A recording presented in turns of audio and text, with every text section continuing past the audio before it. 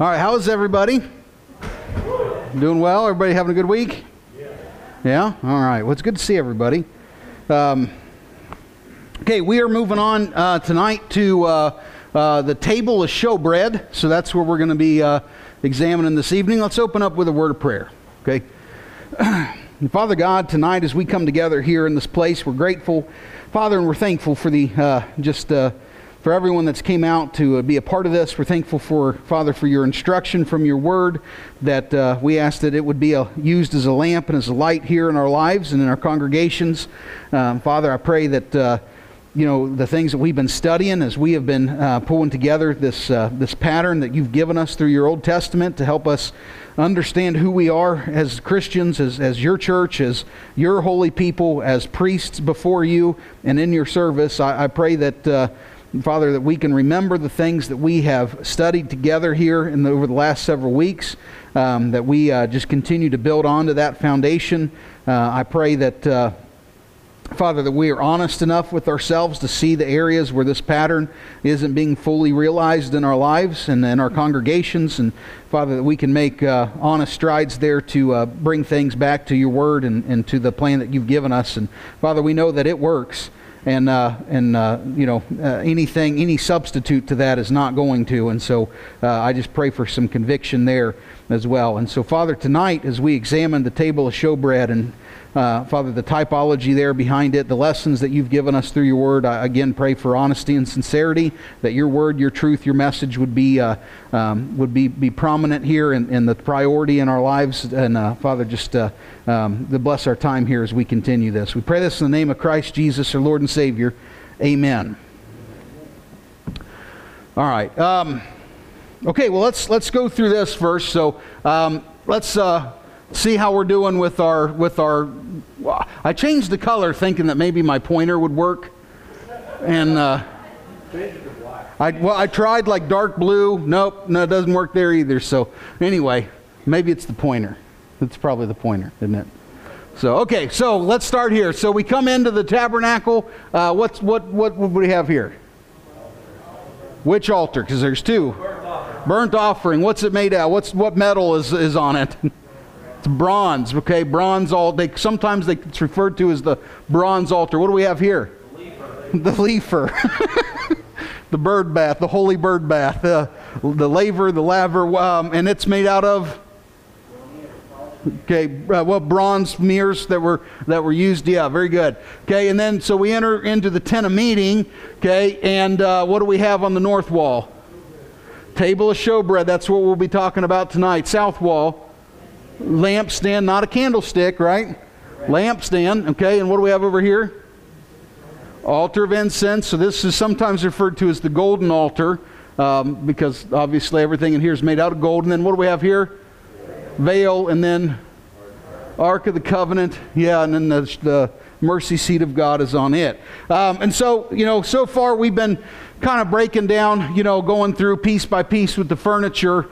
And every week, we kind of start off with a verse of Scripture that reminds us of our identity in Christ and the position that we have before God. I'm hoping that's what, every week we start off with something about being a priest before God. This is terminology that God has used, hoping that we can get the connection between what He was teaching in the Old Testament and what is the reality for us today. So we in fact, if you're a Christian, if you are in Christ, you are a priest before God. I'm hoping that means more every week when we come together. I'm hoping we're putting some more emphasis on what that means. Priest comes with responsibility, comes with a better position, right? Comes with this privilege that we have. It means that we are expected to serve and to offer worship and service before God, and we do that in His presence. And it means that we're holy before, so all these lessons come together. And, with each piece of the furniture, there's a lot we can talk about with the church, but there is responsibility for the Christian with every part of it. And don't lose sight of that. This needs to mean something to you, not just, it's easy to go through this and point our fingers at people that don't have the pattern figured out. That's not the goal. Okay, maybe that stuff needs pointed out. I'm all for that too. But you can't miss yourself in this, okay? And so with each part of this, there is responsibility for you. And so we got to see that. All right, 1 Peter 2:9 says, you are a chosen race, a royal priesthood, a holy nation, a people for God's own possession, so that you may proclaim the excellencies of Him who has called you out of darkness into His marvelous light. We've used this verse several times now. Ought to be, should be familiar enough. Maybe we can use it without, maybe we've got it memorized by now, or if not, wouldn't be a bad idea, okay? Chris brought up a good point about this verse last week, and it's something I was hoping we'd start seeing, and especially when we get into there's going to be a lesson specifically on the priesthood. But one of the things that we've seen from the tabernacle and about being a priest is there's lessons in here about what it means to be holy, okay? And who can tell me what that word means? Set apart, right? And so like I said, it's that word holy's become one of those words we're almost scared to use because, we want to be humble, and in our humility, it's easy for us to sit back and say, oh, I'm not holy. God made us holy when we became, so the word holy means to be set apart. If you're a Christian, you better be. You better be holy. That's the idea, And so to be a saint, to be His called out, to be, but with that idea, set apart, okay, the priest was not just set apart so that he could put on a different outfit and go around and tell everybody he was a priest. He was set apart to do something, wasn't he? Right? He was set apart to serve. And so in this verse here, we see that we are a royal priesthood, okay? So what? Is there something we're supposed to do because of that? Have we been set apart for something? And what is that? Yeah, we're to proclaim, right? We have a task to do. Now, it doesn't say your preacher, right, became a preacher so that he can proclaim the excellencies, right? It's not so that your church can. It's not so that you can have a mission group or a ministry group to do that. You, as a priest, have been set apart to proclaim the excellencies of Him who's called you out of darkness into His marvelous light. And so again, individual responsibility there. And so hoping we're seeing that as we go through this. There's something to do because we're a priest. There's expectations on us. There's something that's going to be acceptable to God and that we need to meet, right? Some criteria, there's some things to do. And so anyway, we've seen that. So we have access to God. We can draw near, which is tremendous hope for us. And, we can be something spiritually that we couldn't be physically. So, we've kind of seen that. We've also seen those, you go through this, that there are barriers with everything, right? And so have we seen the barriers every week? That there's God set up very physical lines to separate. What are we separating? The holy from the profane, what's worldly from what's godly, right? What belongs to God from what is ordinary. And so all the way through this, we see a barrier to the outer court. We see the barrier with the altar. We see the barrier with the laver and the washing. We see the barrier with the veil. We see the barrier with the barrier with the different materials. We even see it with the way the camp sets up at night. All of these sorts of things are there. And so we're seeing the separation of what's holy and profane. We're also seeing the cost for something to be holy, right? The cost because of sin, right? What it does to us, what it does to God, the separation that creates. And so really important lessons there that we need to keep being reinforced in our lives. Okay, something else I'm hoping we're seeing. Now that we are into the the tent of meeting here, we're in the holy place. Okay, we're seeing that sin is dealt with outside.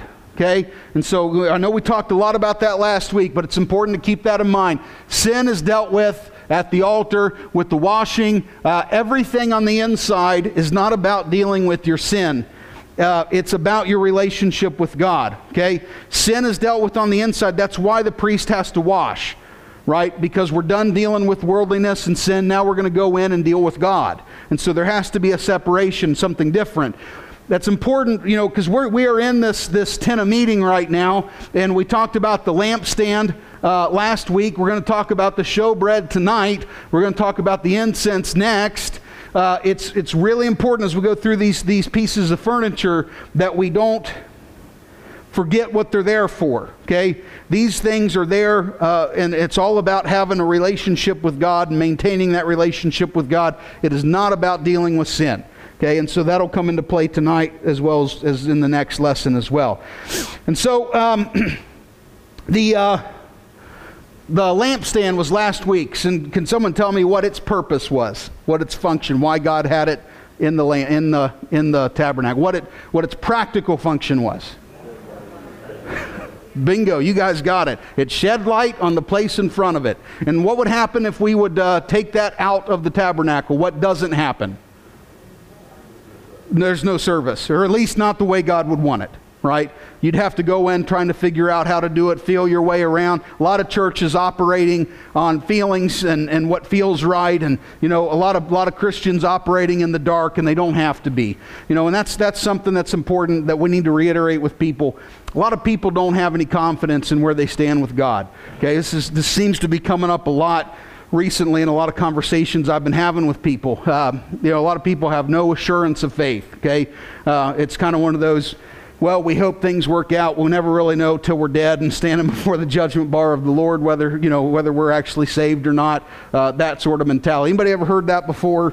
Okay, so that's a sad way to live. I mean, that really is a sad way to live. The whole idea of faith is that it's supposed to have the conviction, right? This assurance of things that we are hoping for with expectation, right? It's not wishful thinking. Oh, I really hope I get to heaven one day. I'm expecting it, right? I'm hopeful for it and fully expecting it. That's the idea.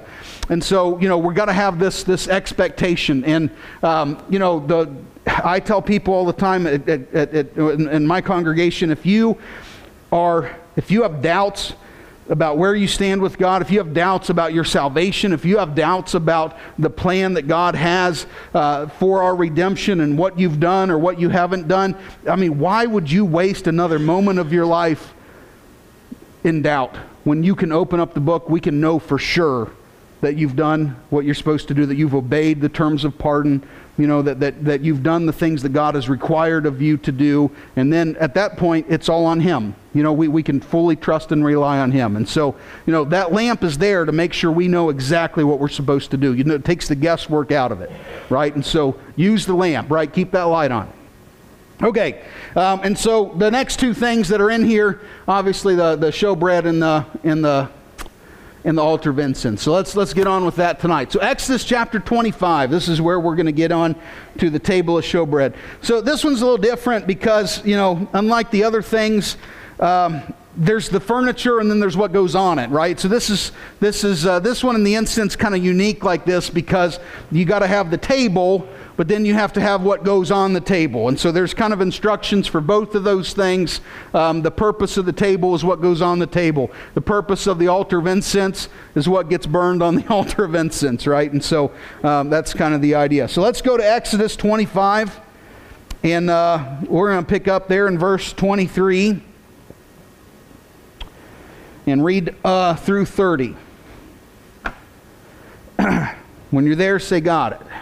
All right. You shall make a table, verse 23 there. Am I in the right? I'm in the wrong. No, I'm in the right chapter. Yeah, I'm on it. Look at me doubting myself. Okay. You shall make a table of acacia wood, 2 cubits long, 1 cubit wide, 1.5 cubits high. You shall overlay it with pure gold and make a gold border around it. You shall make for it a rim of a handbreadth around it, and you shall make a gold border for the rim around it. You shall make 4 gold rings for it, and put rings on the 4 corners, which are on its 4 feet. The rings shall be close to the rim as holders for the poles to carry the table. You shall make the poles of acacia wood, and overlay them with gold, so that with them the table may be carried. You shall make its dishes, and its pans, and its jars, and its bowls with which to pour drink offerings. You shall make them of pure gold. You shall set the bread of the presence on the table before me at all times. All right. So, first thing that maybe we ought to bring up about this table is its size.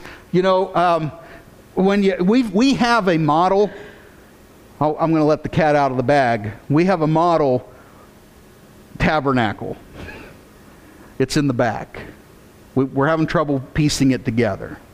Okay, this is a handmade ordeal. Okay, this wasn't professionally done, and we don't have any professional tabernacle builders.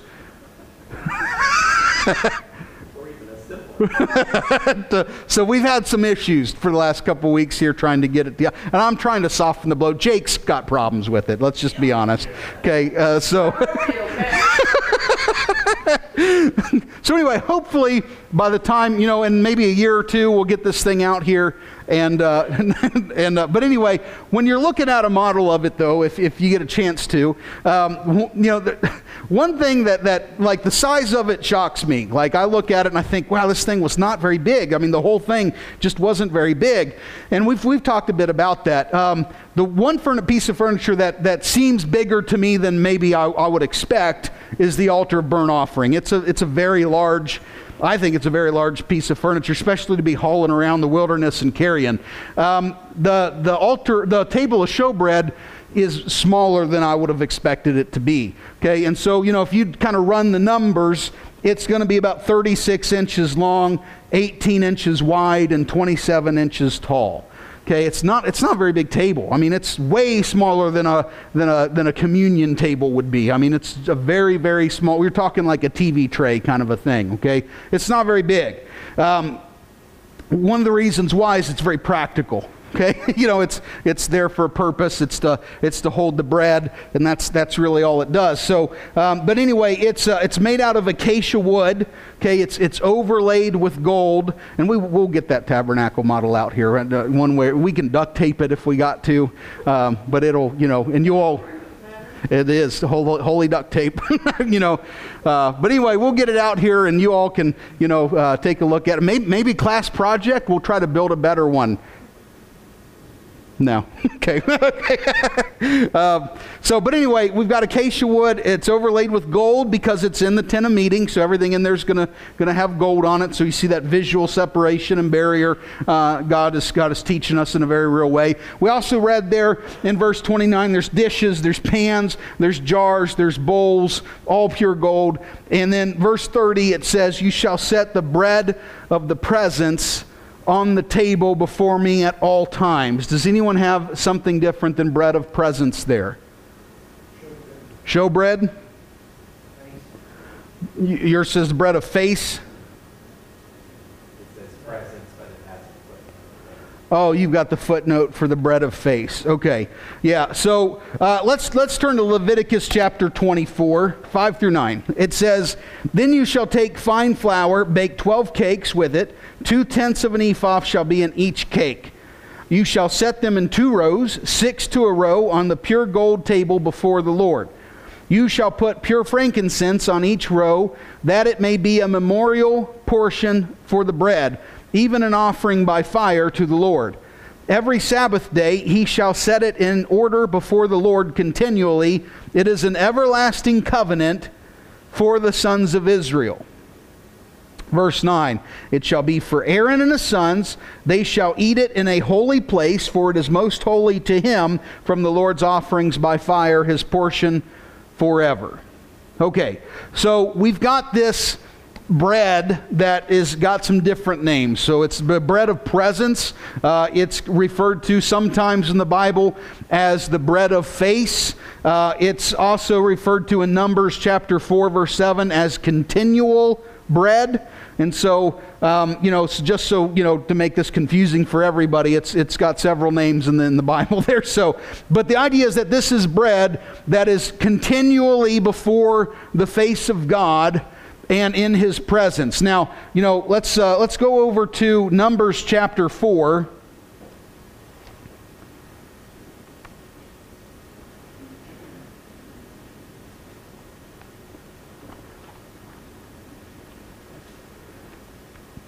Verse 7 and 8.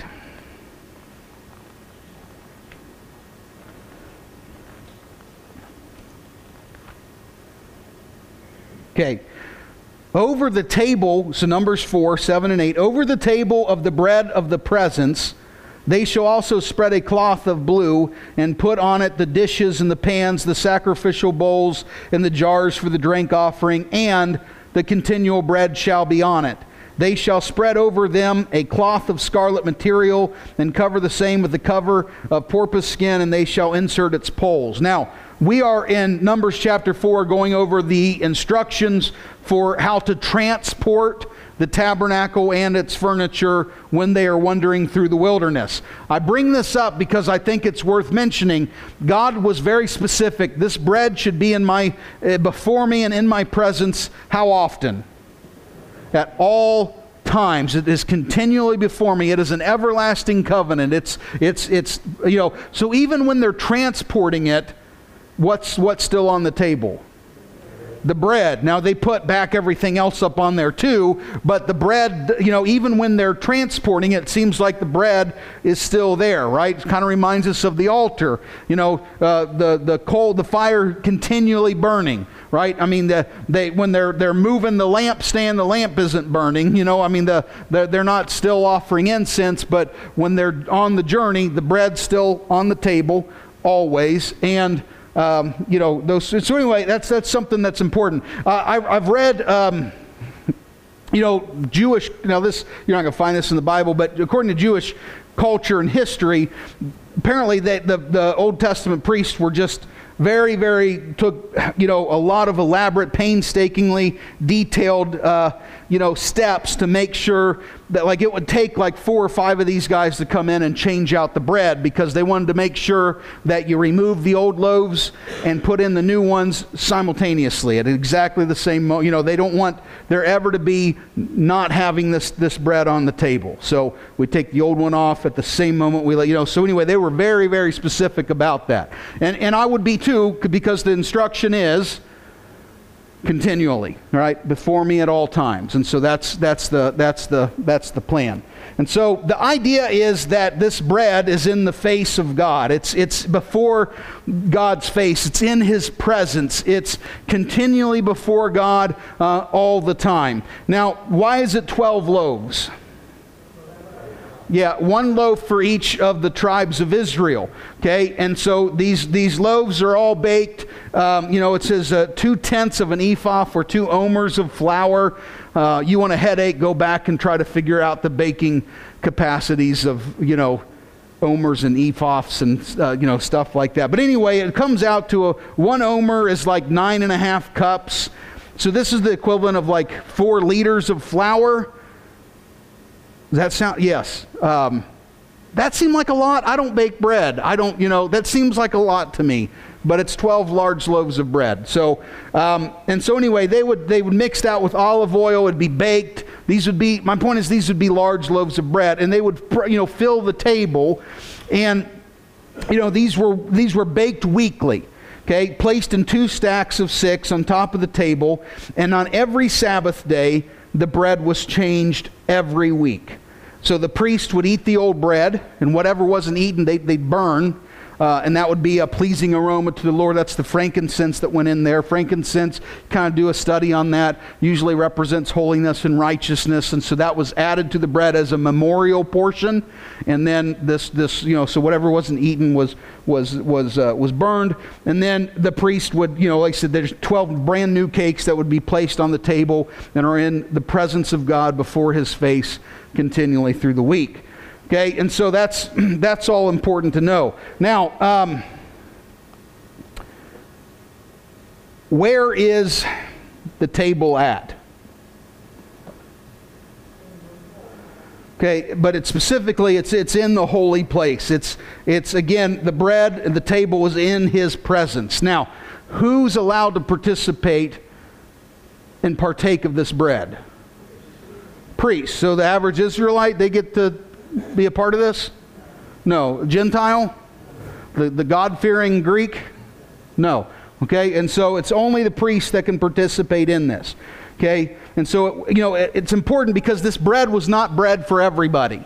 Okay, it wasn't it was not for everybody, because not everybody is allowed in the presence of the Lord. It cannot be a meal for the people who don't have access to it. Now, why is that important for us?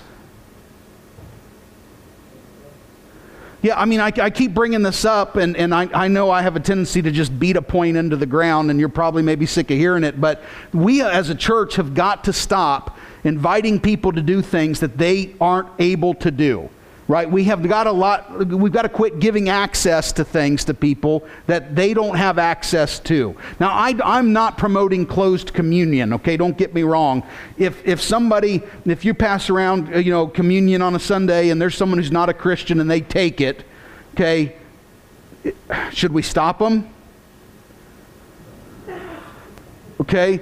I'll give you a scenario, okay? Obviously, the connection, I just ruined the ending, is we're going to connect this to the Lord's Supper, obviously, but you all kind of were in on that already. But I'll give you a scenario. Years ago, we had a lady in Glencoe that would come in and clean every week, and she had a grandson that lived with her, and he was a rowdy kid. I mean, he was pretty rough, but he was young. He was probably about 9 years old.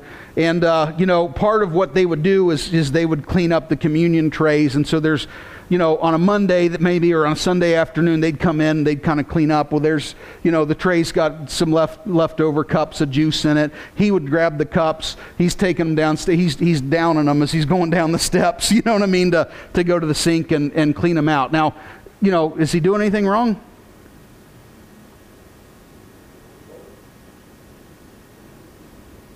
I mean, is there anything special about the juice? Is it the juice and the bread that's meaningful, or is it why we're doing it and the fact that we're doing it in obedience? And you see, you could ask the same thing. My boys, when they were very young, they loved to swim. We'd buy them a little kid swimming pool there, and they're baptizing each other. Does it count? Should we stop them? Right? I mean, they're just, so anyway, we had some people got upset over this kid. They saw this kid like, you wouldn't believe what this kid's doing. And I'm like, well, is that worse? Because what's he going to do when they get downstairs with it? They're going to throw it away. So is that less of a problem? I mean, it's either going to go in the garbage can or it's going to go down his gullet. And, to him, he's not trying to be insulting or dishonorable. And then but sometimes have you ever been in a congregation that does closed communion? Okay, some of us have, some of us haven't. Who doesn't know what I'm talking about? Does everyone know what I'm talking about? Okay, closed communion is if you're not a member of the church, they don't even offer it to you. Okay, so if you go to visit a congregation, they have closed communion, they don't know who you are, they won't even pass it out to you. So you don't get to participate. Okay, and so, but here's the thing, I've seen in congregations where if somebody came in and that person's not a Christian, we're passing around the communion plates, they grab the tray and they take it, well, that's a problem, and so what are we going to do with that? Or I've seen where someone comes in, like, we're right in the middle of town, so we'll get kids come into the church building on a Sunday morning. And so we pass around the plates. They don't know what they're doing. Their mom and dad's not with them. They didn't come with uncle or aunt or grandma and grandpa. They're just sitting in the pew, so when the plate comes to them, what are they going to do? What everybody else was doing, so they take it. And so so what do we do? I mean, do you halt everything, stop it, embarrass them, and, Well, I've had people argue, say, well, they're going to drink condemnation to themselves. Well, here's the thing. Are they saved? So are they condemned already? Can you be doubly condemned? I mean, if someone takes the Lord's Supper and they're not a Christian, is there a worse hell for them because they did that? You see, it doesn't make them any worse. You know what I mean? It doesn't put them in a worse position. They're still outside of Christ. And so, now, is there a right way to handle that situation? Yes, take the kid. I like to take the kids in our congregation, especially when they're little. I like to get them at a time where I can have the whole church building, and so we'll come up to the baptistry and we'll let the kids feel the water, touch the water, see this ain't special water, In Glencoe, our water's disgusting. I mean, it is. I don't know that you can walk on it. You know what I mean? There's stuff in that water. It's not very good. It's not the water that saves. I mean, we're saved by the water, but it's our faith in the working of God through baptism, right? And so there's nothing special about the water itself. And it's good to inform kids of that. This isn't mystical, superstitious kind of. Let's not treat God's things like superstitious things. Okay? And so it's a great lesson to teach them. Hey, we do this because this is what God told us to do, but it's not the water that does it. I mean, you could do it in a swimming pool. Baptism can happen in a creek, in a pond. Doesn't matter. You just need water. You know, I take them down. You know, I had our kids, we made the unleavened bread one Sunday and let them eat it as a snack for Sunday school. We weren't having communion. We talked about the Passover and talked about how God had them make this, and you know, and I wanted them to understand it's not like the adults get to have a snack in the middle of the service and the kids don't get to. I wanted them to see, number one, it's tasteless, and so, you know, because they're curious. I mean, they're like, well, what is this and why can't I have it? And so we talked about this is something that when you become a Christian is going to be very, very important to you, very, very important to the Lord. But, you know, there's nothing special about it's grape juice. It's tasteless bread, flavorless bread, and you know, and so they, you know, we let them have a cup of more. You know, we got them all grape juice for a snack, and they made some unleavened bread and got to eat it. Well, you know, you ever ate unleavened bread when it wasn't the Lord's Supper?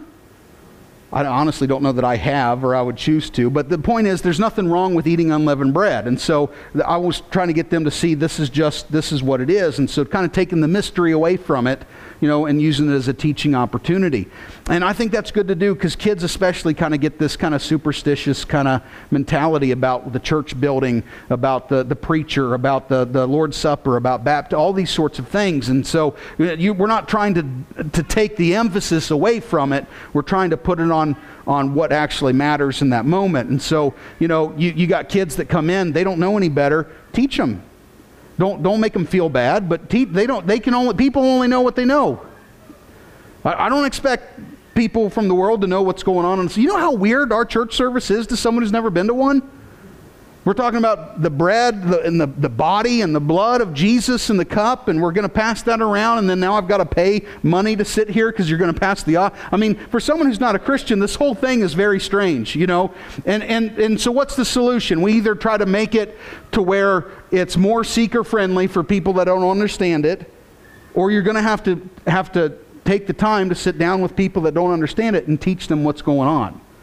Now, unfortunately, a lot of congregations decide we're just going to take the emphasis off all of these things so that it doesn't, you know, that it's more seeker-friendly for people that don't understand. But the right thing to do is teach people what's going on, you know. And so, yeah, if someone is lost and they're going to take the Lord's Supper, when you pass it around, they're not taking the Lord's Supper. They may be eating a cracker and drinking some juice, but they're not taking the Lord's Supper. You know, it's something that is for those who are set apart, right? Those who are in Christ, those who are priests before God. And so anybody can eat a cracker, anybody can drink some juice, but a Christian is the only person who can take the Lord's Supper in the presence of God and in that fellowship. And so that's important to know.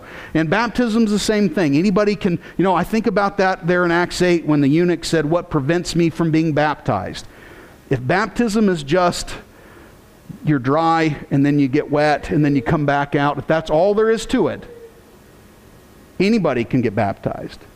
But if it's more than that, if it's putting you in the death and the burial and the resurrection of Jesus, if that's what puts you in Christ, if it removes your sins and there you receive the indwelling of the Holy Spirit, then what may prevent someone from being baptized is a lack of faith or a lack of repentance, you know, a lack of seriousness in their life about the devotion necessary to follow the Lord and be His disciple. You know, those things would prevent someone from being baptized. But nothing prevents someone from just getting in the water. You see what I'm saying? And so same idea there. So anyway, again, important, the Lord's Supper is for Christians. That needs to be stressed. It needs to be taught. But sometimes we jerk hard the other direction and then, you know, well, you're not a Christian, and so you're not, you know, take those people aside, talk to them, teach them. You know, don't be ashamed to do that either. You know, they're confused. I mean, if someone is sitting there taking it and they don't know any better, you think they want to stay ignorant? I mean, what happens, you know, when you finally get to sit down and share with them the gospel and, you know, and they become a Christian and it comes up, they're going to probably wonder, why didn't you say something to me? Why'd you let me sit there and, you know, look stupid for the last 6 months, you know, and everybody looking at me like, why is he doing it? He doesn't know what he's doing. I don't want to be ignorant. I assume most people don't want to be ignorant, you know, but we're always so scared we're going to hurt someone's feelings that we'd rather people stay ignorant than just share with them the truth. And that's not very helpful, is it? Okay, so obviously, you know, the connection here with the Lord's Supper, there's a lot of similarities here, and I've lost my...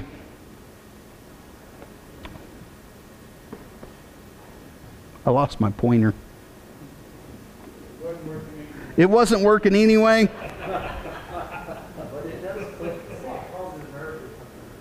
It does click the slides, though, yeah.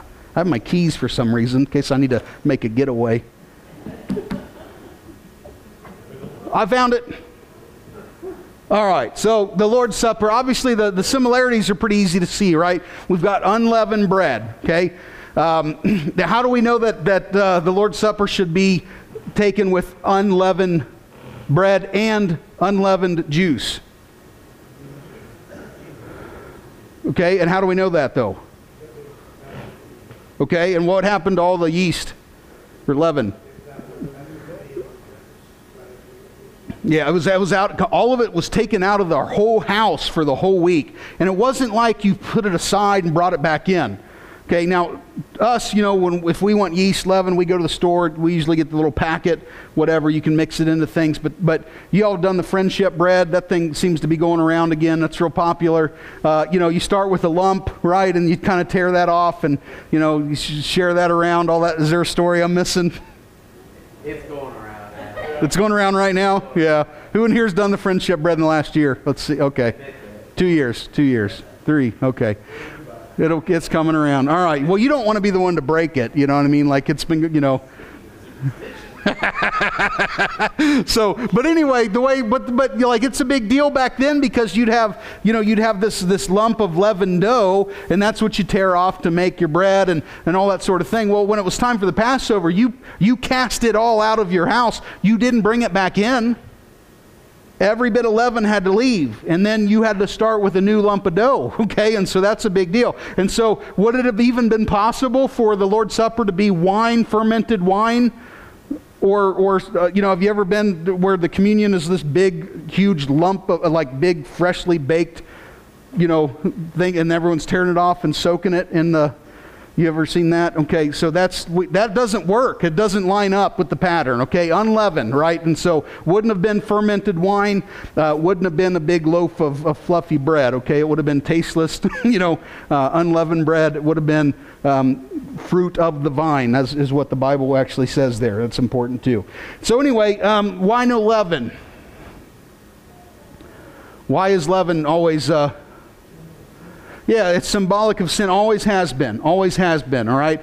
And there's a lot of reasons why, a little bit starts to spread, those sorts of things. 1 Corinthians talks a good bit about that. It's taken every week, okay? The bread of presence on the showbread was consumed weekly by the priests. The Lord's Supper is consumed once a week, not once a quarter, not once a year, not once every 6 months.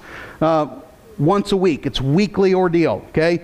And so that's important as well. And where's a scripture verse for that? Anyone know off the top of their head? Very good. Yeah, Acts 27. All right, came together on the first day of the week, right? So that's the example that we have. Where's it eaten? It's eaten in the presence of the Lord, right? And so, there's a reason we call it communion. It's a sharing. There's a fellowship there. And so, and that's important as well. Turn to Matthew chapter 26, verse 29. Let's turn there real quick. Matthew 26, verse 29.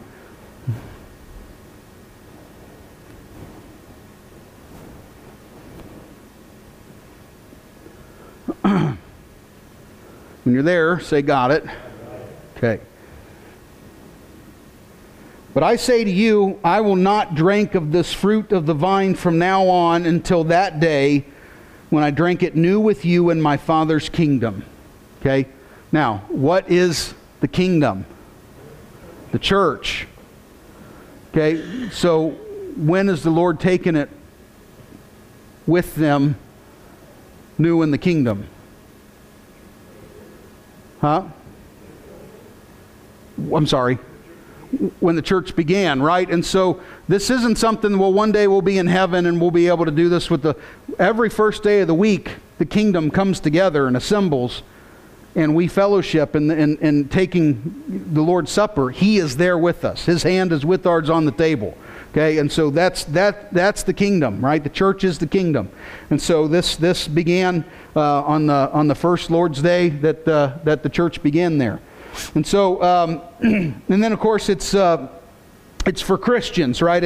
You had to be in a holy place to partake of it. The blood of the covenant. How can you participate in it if you're not part of the covenant? Okay. Now, when we're reading through, the instructions there about, the bread, we saw that it was a memorial, and we also saw that it was that it had to do with the covenant. And those two things are things that we want to talk about for sure. But let's hit this up first, because I don't think we're going to take a break in like 10 minutes, and so I don't want to get into that just yet.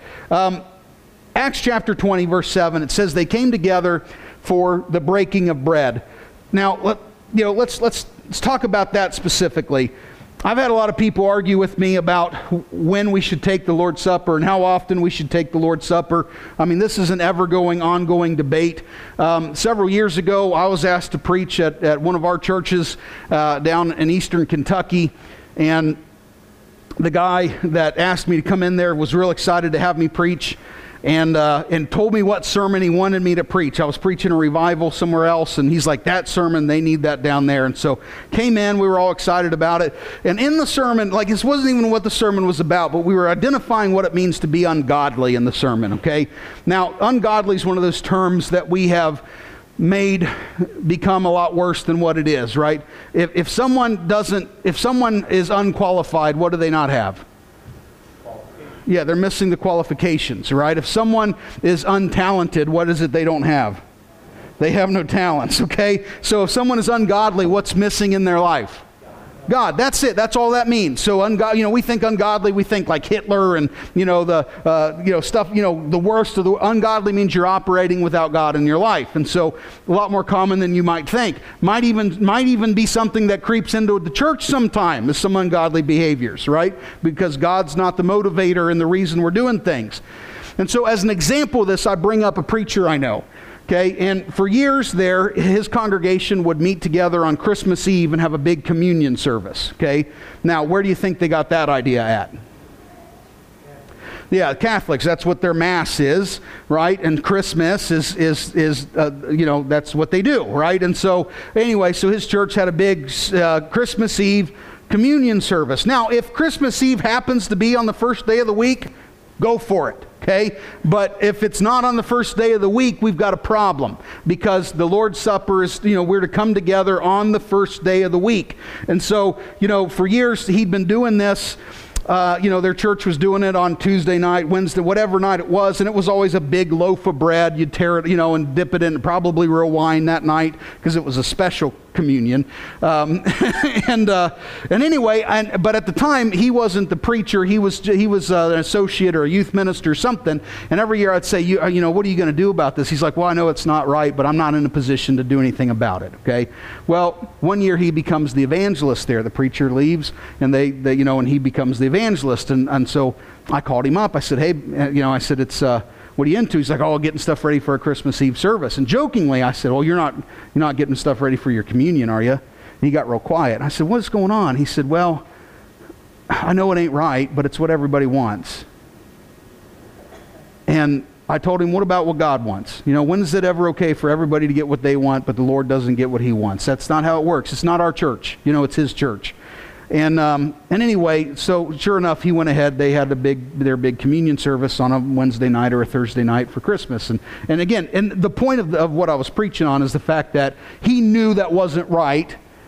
So what motivated him to do it was pleasing people rather than God. And I said, that's an ungodly motivation, right? That's an example of ungodliness that crept into the church at that moment. And nobody heard anything else I said in the sermon, okay? And as soon as I get done, I got a guy come storming down the aisle coming to set me straight, okay? Because you can take the Lord's Supper any day of the week you want. And their idea was, as long as you take it on Sunday, there's nothing wrong with taking it on Monday, Tuesday, Wednesday, Thursday, Friday also. That's a new one. I've never heard that before. And so we start talking about this.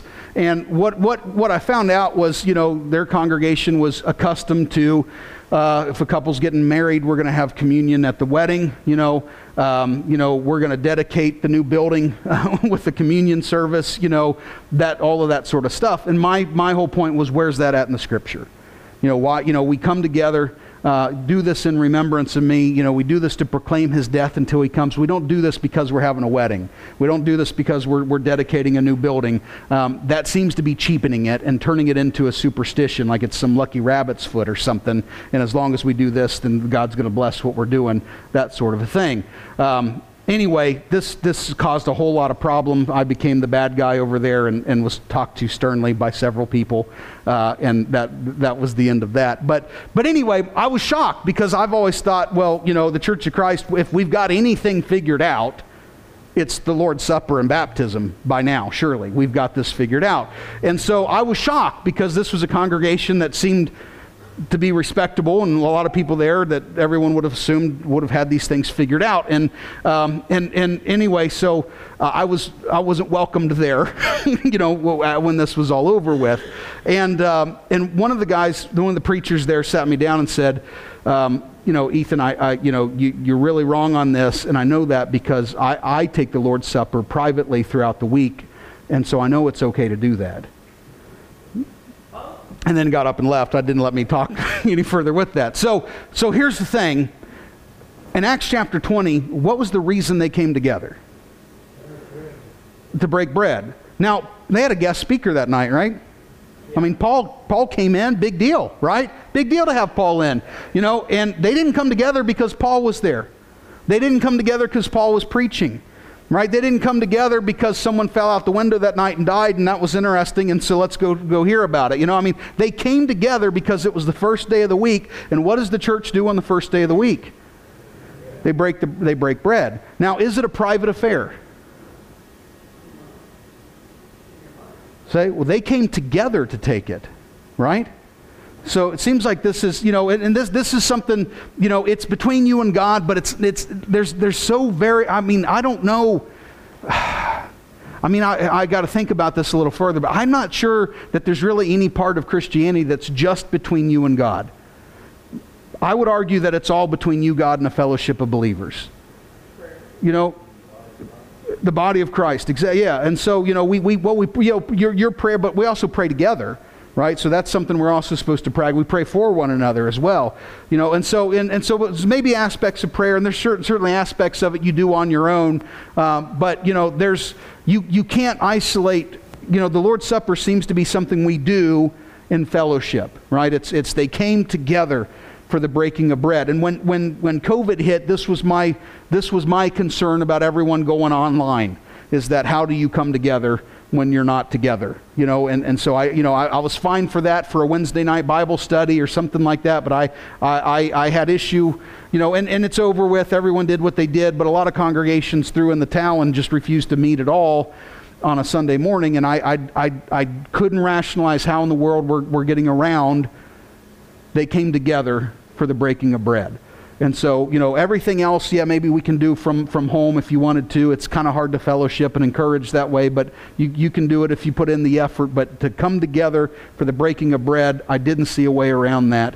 You know, you can't come together virtually, you know, for that, I don't think. But anyway, that's all over with. Hopefully everybody, my goodness, hopefully everyone's back to meeting in person by now. But they came together for the breaking of bread. And so, you know, that's important. Now, if they came together for the breaking of bread, let me ask you this. Who then is the assembly for? Okay, well, it's to glorify God and His name, but is it something that's for Christians or non-Christians? Okay, so the assembly, they came together for the breaking of bread. So that assembly, that coming together was set up for Christians. Now, what happens in the assembly? Well, we are, you know, are we to sing together when we come together? Well, it says, you know, we are to sing to one another. So at some point we got to do that somehow, right? And so we have to be together for that. Should there be public exhortation from the Word of God?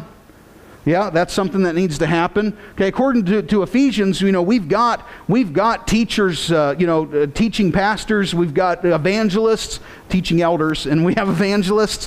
What's their function in the church? What are they here for?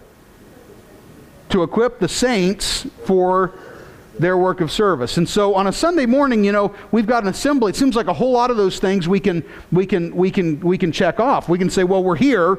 We're supposed to sing with one another anyway. Let's do that while we're here, right? We're supposed to pick up a collection when we come together. We're already here. That makes sense, right? Public exhortation of the word while we're here, right? We come together for breaking of bread. That's the purpose. But, you know, I would argue that even the sermon is supposed to be directed toward who? The church, right?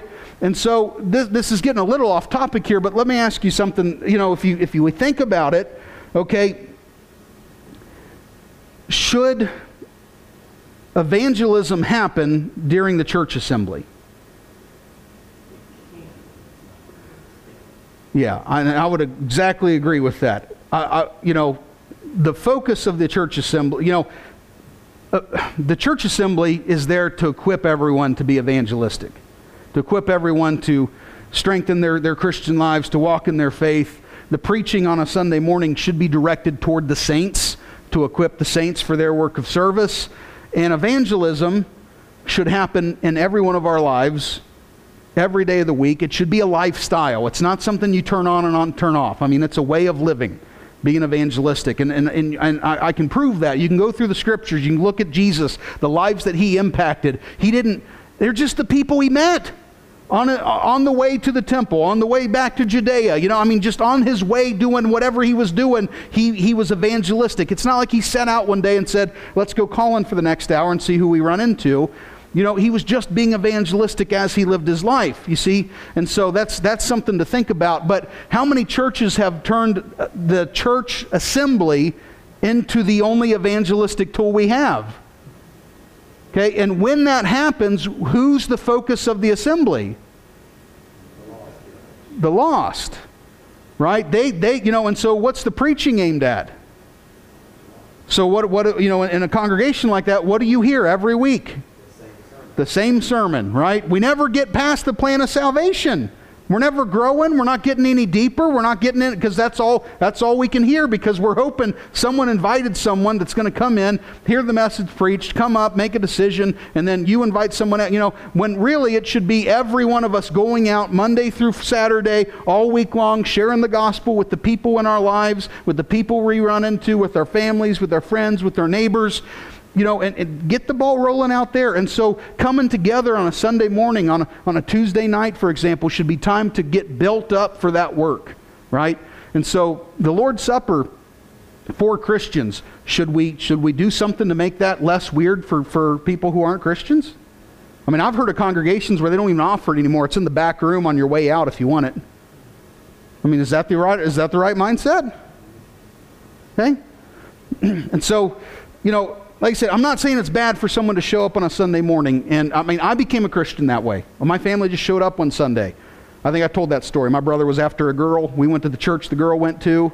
And boom, we stayed. You know, and it was, yeah, he never got the girl. But we found the Lord, so praise the Lord for that. All right, so anyway, like I said, it can happen. There's nothing wrong with that, you know, and take advantage of those opportunities. But don't turn the church meeting into an evangelistic tool, because that's not what God set it up for, okay? Now, like I said, it's nice when that can happen. I never preach a sermon without bringing up the plan of salvation. You'll never hear me preach a sermon where I don't preach the plan of salvation at the end. But, you know, I don't preach a sermon specifically for lost people.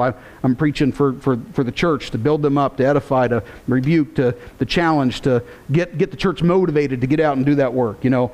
And so anyway, it's real important that we, you know,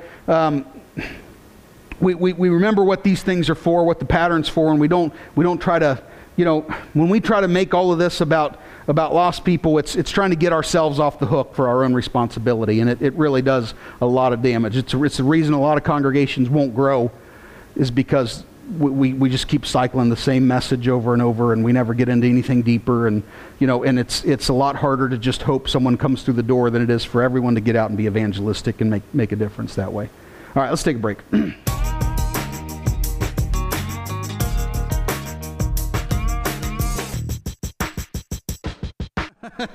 Okay, so let's talk about this here. A couple verses I want to throw out there. Let's turn to Hebrews chapter 13, verse 10.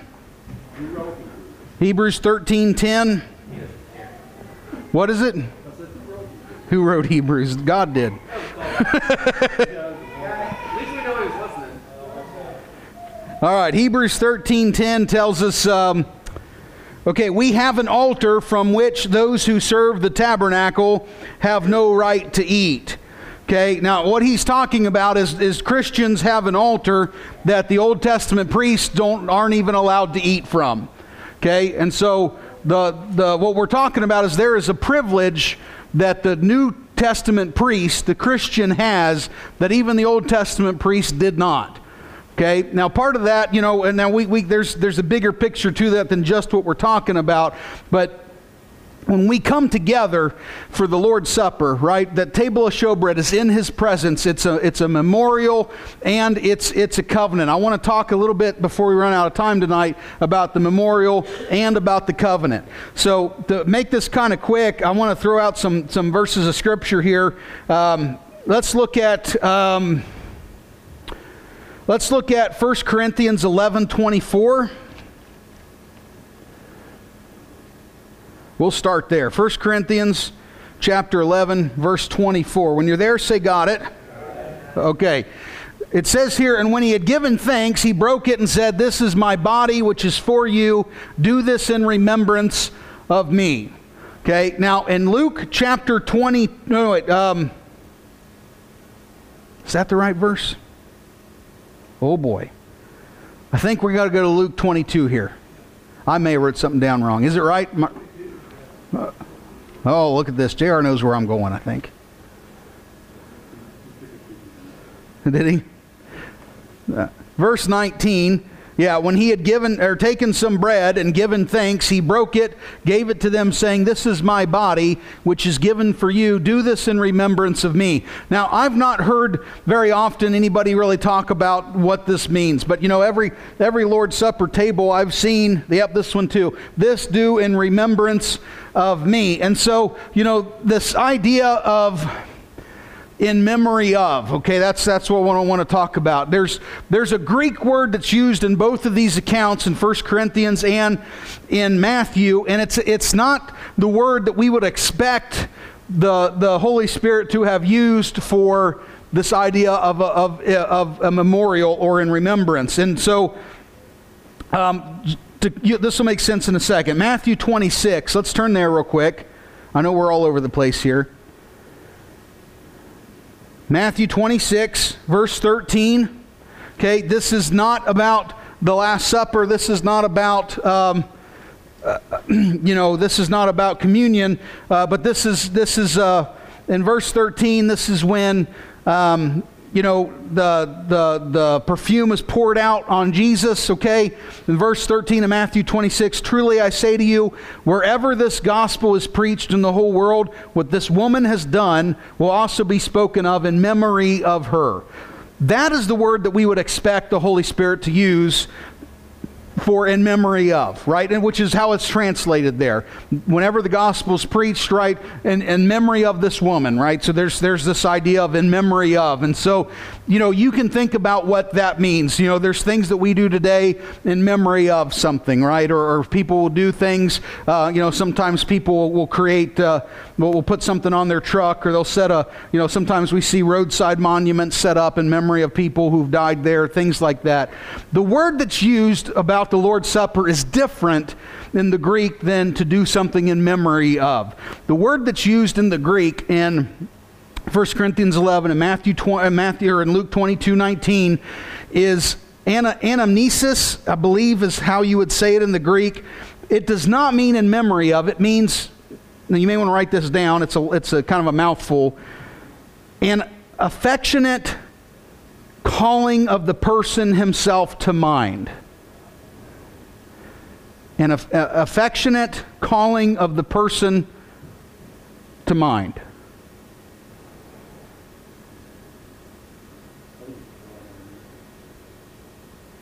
I don't have the Greek down. My English, I wrote ANAMNESIS. But that may be Ethan just writing down how it felt like it sounds. But when we're done, hey, Chris, remind me as soon as we're done, I can pull it up on my laptop back there. I've got it back there. But anyway, so you, like I said, you could think about this for a minute, how doing something in memory of is a little different than taking the Lord's Supper to bring about an affectionate calling of Christ to our mind. Right? That's very different, isn't it, than just we do this in memory of Jesus. You know what I mean? We're actually trying to call a very, very personal, affectionate, of that person to our mind there. So anyway, there's that. So that's the memorial aspect of that I want to talk about. Next thing I want to talk about here, and I'm sorry we're being jumbled up a little bit, but we went over our cookie. There's a peanut butter cookie back there that I lost my mind over. And so, anyway, let's talk about the covenant for a minute. What do we know about covenants? Covenant's not something we do a lot with today. It's not a word we use a lot today if you're not in the church. It's not a word that comes across in your day-to-day conversations probably. And, what do we have today that everyone might be familiar with that would be a covenant? Okay, marriage. And I heard contract from several, but I'm really gonna just make fun of Jake on this, okay? So let's talk. This is perfect. It's what I wanted to get into. Let's talk about. I do. Before we can get into this idea of the covenant, we got to kind of define terms. And there is, I think today we generally try to think of a covenant like a contract. Okay, and Jake proved that just a second ago. But I want us to think a little deeper into it than that, because I really think contract is a horrible way to think about a covenant. Okay, and so here's the thing. A covenant is an agreement between two parties that involves promises and vows. Well, you could say that's also a contract, couldn't you?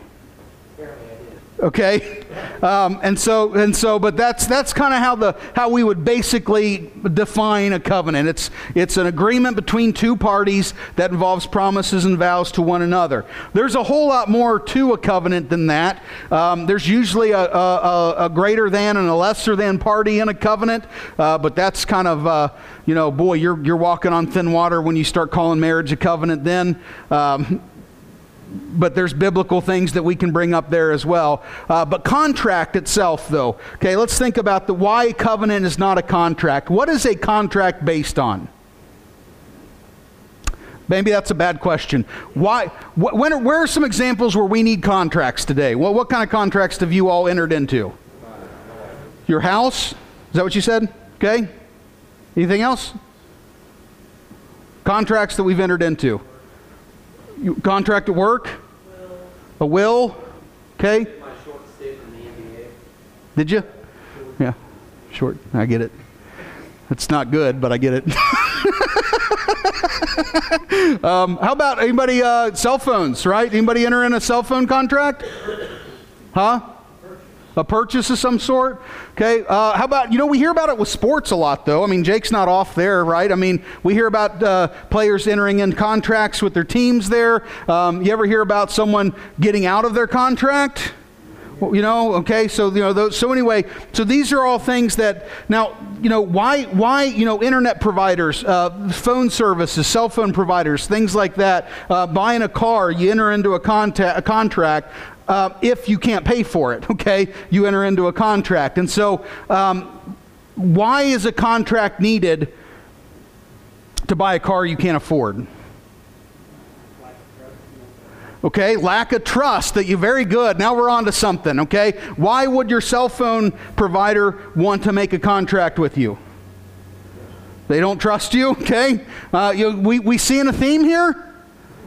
Okay, why would a ball player enter into a contract? Why can't they just play without a contract? Don't trust them to go off and find a better deal? Okay, things like that. Okay, so what is the basis of needing a contract then? Okay, to protect the seller. How about this? A lack of trust, right? I mean, in general, we need a contract because we don't trust each other. Is that why you got married? I feel like I have to answer Okay, no, let's think about this. Okay, we know a marriage is a covenant relationship. Did you get married because you didn't trust your spouse? I mean, my goodness, could you imagine? I don't trust her, so I'm going to marry her. I mean, that's a disaster waiting to happen, right? And so, you married her because you did trust her, right? You married him because you did trust him. And so where a contract is needed because of a lack of trust, a covenant is, so one of the differences between a covenant and a contract and why they're not the same is that a covenant's based on the conditions of the character of the people. Right? I mean, so covenant is character-based, and a contract is based on conditions. Okay? So you think about a marriage again, as long as you make me dinner every night at 5, and the one day that you don't have dinner on the table at 5, I'm out of here. Is that how a marriage works? Not supposed to, yeah. I mean, those would be pretty rough. Is your marriage based on conditions? They're based on promises, right? For better, for worse, for sickness and health, till death do us part. All right, these are vows, these are promises, and you make these vows not because I don't trust this person, so if you don't promise me you'll be with me you make those vows because you trust each other, right? Because there's love in that relationship. So it's based on the character of the people in that marriage. And so a marriage vow is only as good as the character of the people making it, obviously. But you don't have that relationship with your cell phone provider, I hope. And so, they want you to sign a contract because they don't trust you, right? And so it's based on conditions. Well, what's the conditions? Well, I'll provide you service. You provide this amount of money. What happens when I don't provide my money? What happens if they don't provide their service? Yeah, I still got to pay it. No, but you can get out of the contract, right? And so if someone, and so we hear about that with sports, right? You'll hear where coaches and players enter into a contract, and then maybe even if they still have a few years left, well, the conditions of the contract weren't met, or the conditions have changed, and so we're going to send them down the road. We're going to release the coach from his contract. We hear about that stuff, right? And so a contract is condition-based, but that's not how a covenant works, right? And again, you think about that with your marriage. I'm not only, I'm in this because I don't trust you, and so we're going to seal this up with some vows right now. No, you wouldn't enter into a covenant with someone you don't trust, right? And so it's not based on conditions. And so contracts work fine for sales and services, right? I mean, if I don't know you and I'm going to put something out, let's sign a contract. Let's do that, right? But you can't treat the marriage, I'll love you and stay faithful to you as long as I'm getting something out of this, or as long as it's still fun, right? That's what happens when you treat a marriage like a contract, and it doesn't work. And so a marriage is a covenant relationships. Two parties make a vow. Why did they make the vow? Because, again, the contract is if I don't live up to my end, or if I don't trust you to stick around to finish what you start, gives me a way out. Covenant is for better, for worse. So in other words, even if the conditions change in my marriage, I'm not going anywhere. Right? That's the idea. So my marriage is not condition-based. Things get bad, I'm still in it. Right? I get sick, you get sick, I'm not leaving your side. I am in this till death do us part. Okay, that's the idea. And so, anyway, that's important to know, because with a contract, how committed are you to your contract? A lot different than a marriage, right? You've never been as committed to your cell phone provider as you are to your spouse, I hope. Do you see what I mean? So again, another reason to, but like I said, today we just don't have covenants, so we do often think of them as contracts. But that's a big difference, not the only difference, but that is a big difference, is in why they're there. Well, there's an idea here with the Lord's Supper about this being, Jesus said this is the cup is the blood of the covenant. The table of showbread, that showbread was there as because of this covenant. And in Jewish times, in Old Testament times specifically, when two parties made a covenant agreement with one another, once the agreement was made, the two parties would, at regular intervals, meet and share a meal together. Okay, and this was to show that both parties were still committed to making the covenant work. Does that make sense? And so if a covenant was made, the two parties that made the covenant on regularly scheduled intervals would come together and share a meal and fellowship, and this was to show good faith and effort into we both are committed to making this covenant work. Now, let's think about that with the Lord's Supper. Okay? Is the Lord committed to making it work? Okay? Are you committed to making it work if you don't show up to the regularly scheduled interval times to fellowship with the Lord? To show that you're in this and that you want to make this work too?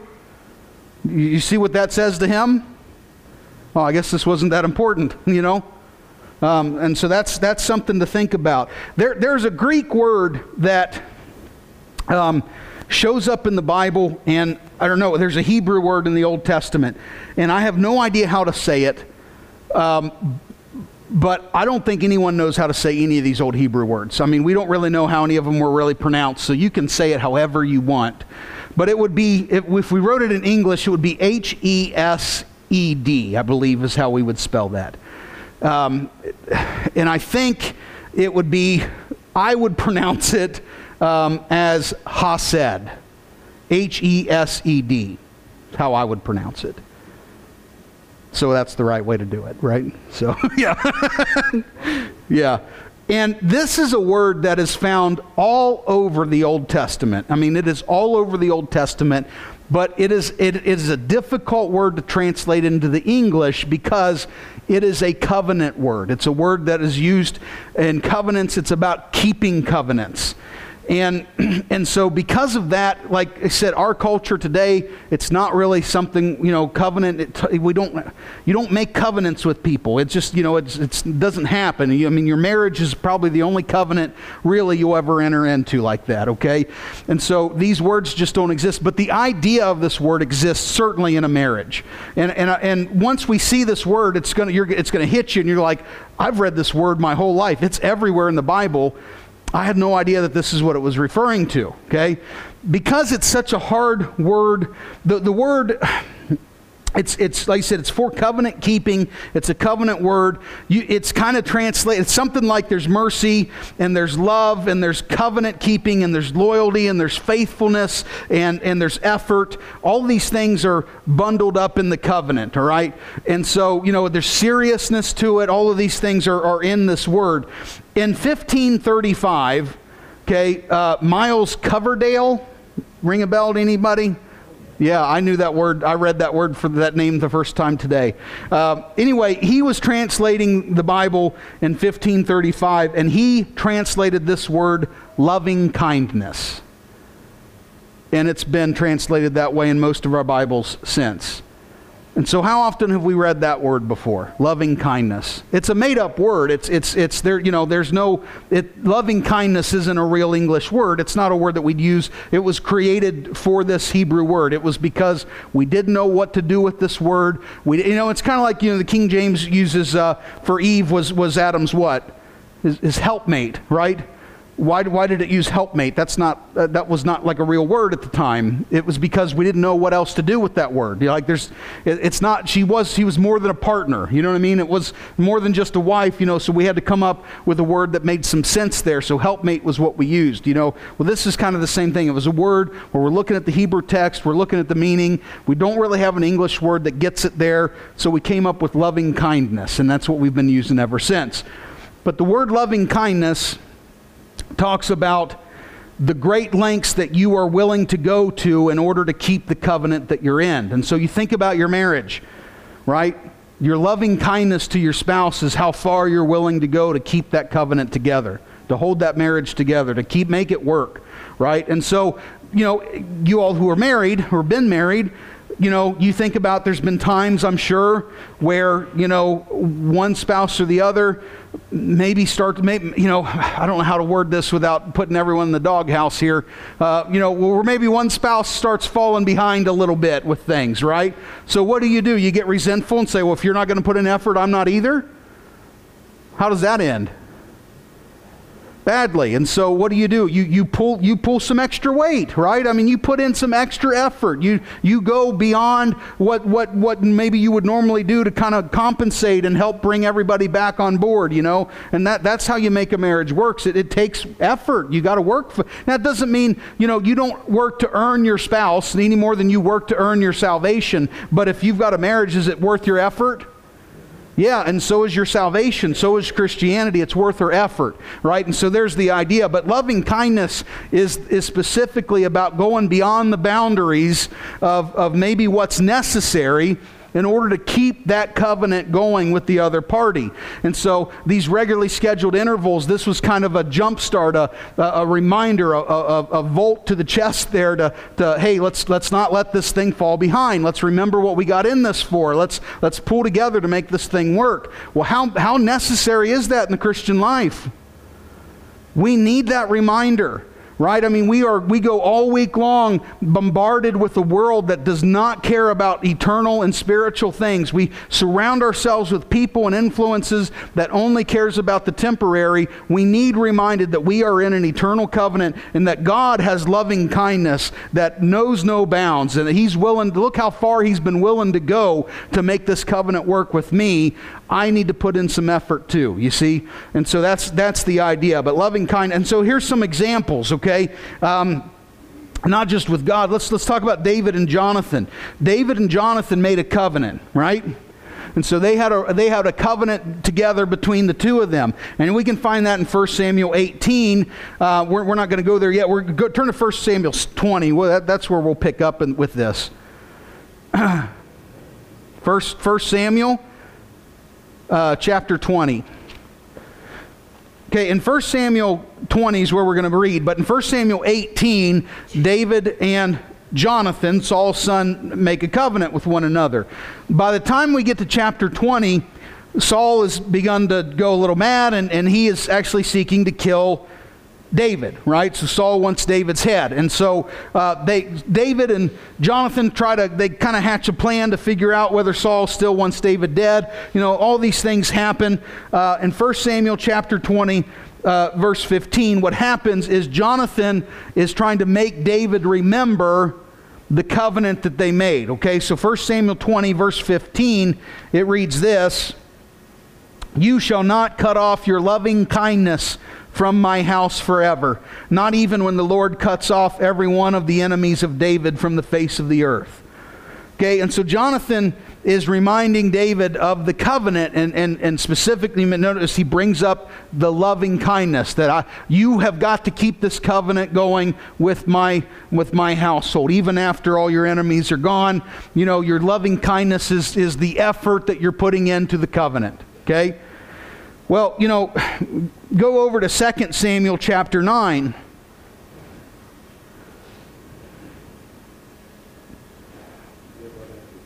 It is right after 1 Samuel. Yep. 2 Samuel chapter 9.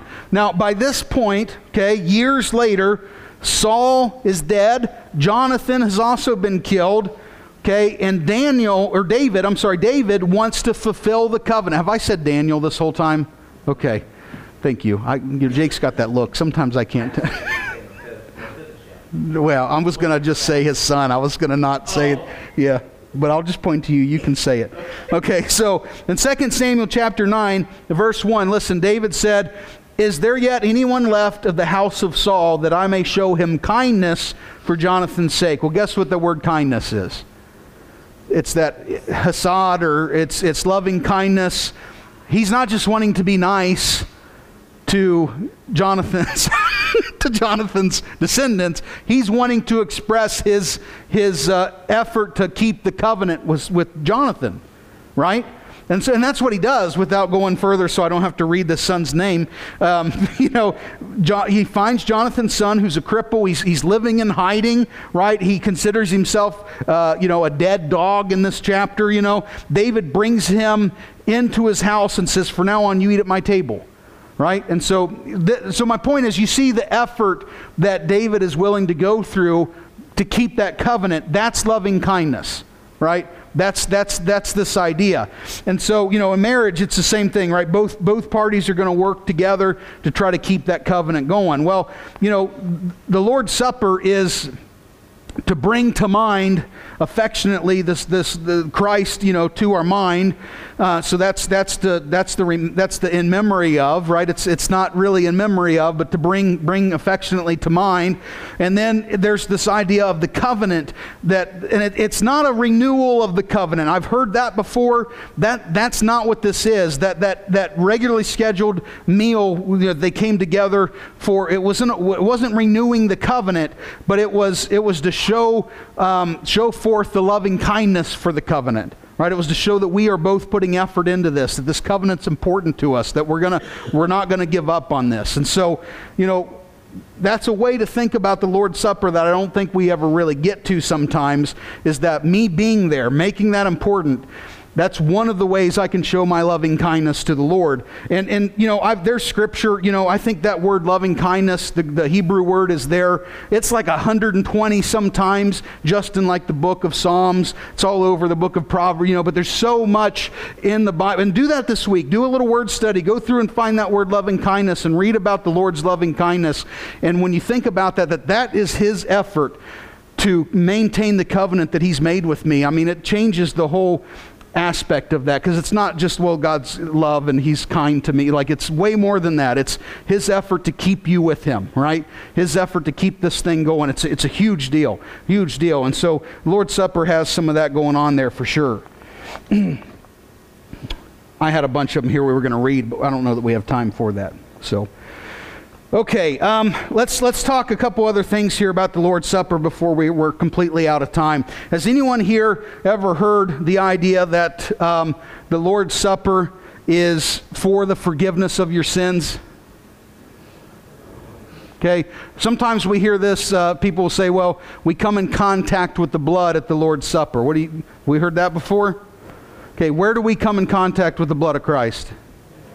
At baptism. That's very, very important. Where is forgiveness of sins found? At baptism. It's not found at the Lord's Supper. I've seen people who treat it that way. Well, maybe they've sinned this week and something went wrong and they're just worried to death that Jesus will come back before they can take communion. Is that why we take communion?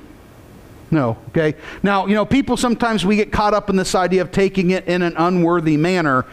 This has nothing to do with the person taking it being unworthy or not. Okay, it's about the manner that you take it. So let's think of it this way. What is the appropriate manner to take it? Seriously? In remembrance, to proclaim His death and bear, so what would be an unappropriate way to take it? Yeah, where you're not thinking about Him, you're not giving Him the attention, you just chug back the juice and the cracker, and then you're clipping your fingernails or on your phone, or the nail clippers during communion. It's the ping, it's the loudest noise I've ever heard in my life. You all know exactly what I'm talking about. Oh, it does, brother. yeah. We're all very quick, and ping, ping, and I'm just trying to figure out where they're going. Very distracting. Yeah. So anyway, not the time for that. Okay, do it during the sermon's fine,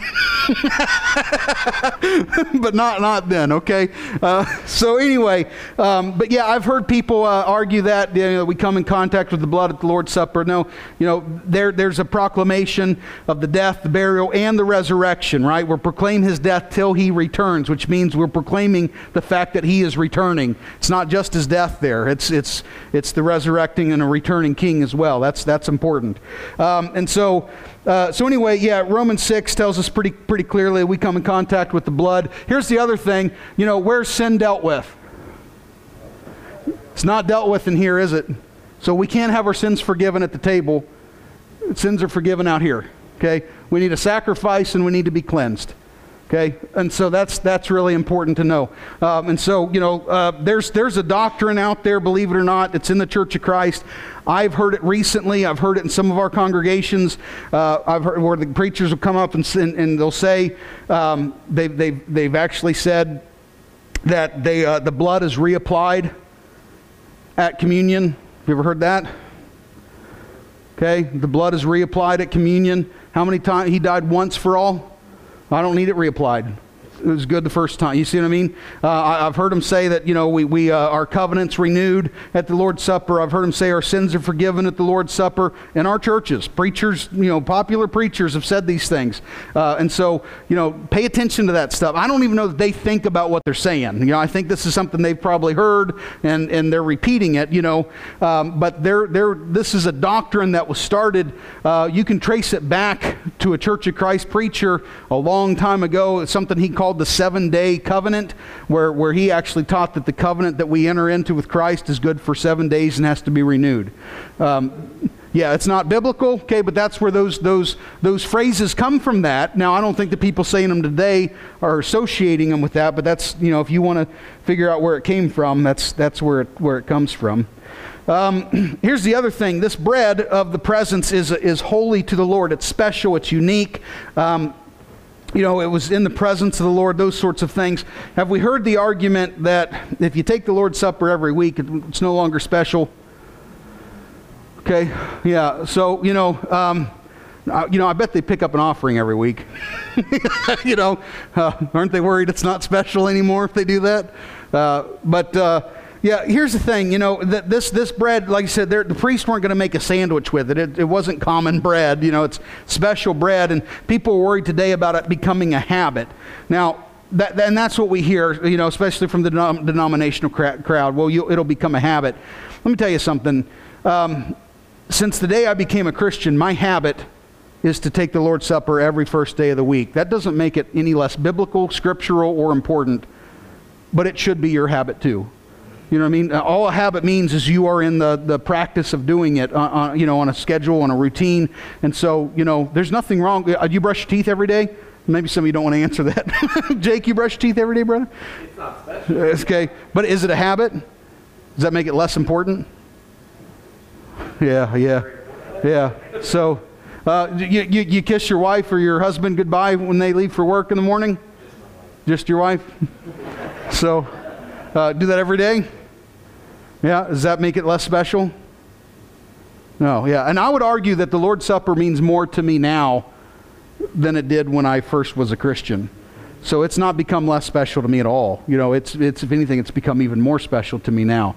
And so so that's a silly argument. Observing the Lord's Supper every Lord's Day doesn't make it less of a special event, and it should be a habit. Habit doesn't mean it's not scriptural. Here's the other thing.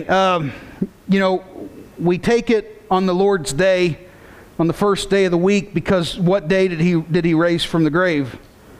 First day of the week. And so, when if we were going to have a memorial for 9/11, what day would we do it on?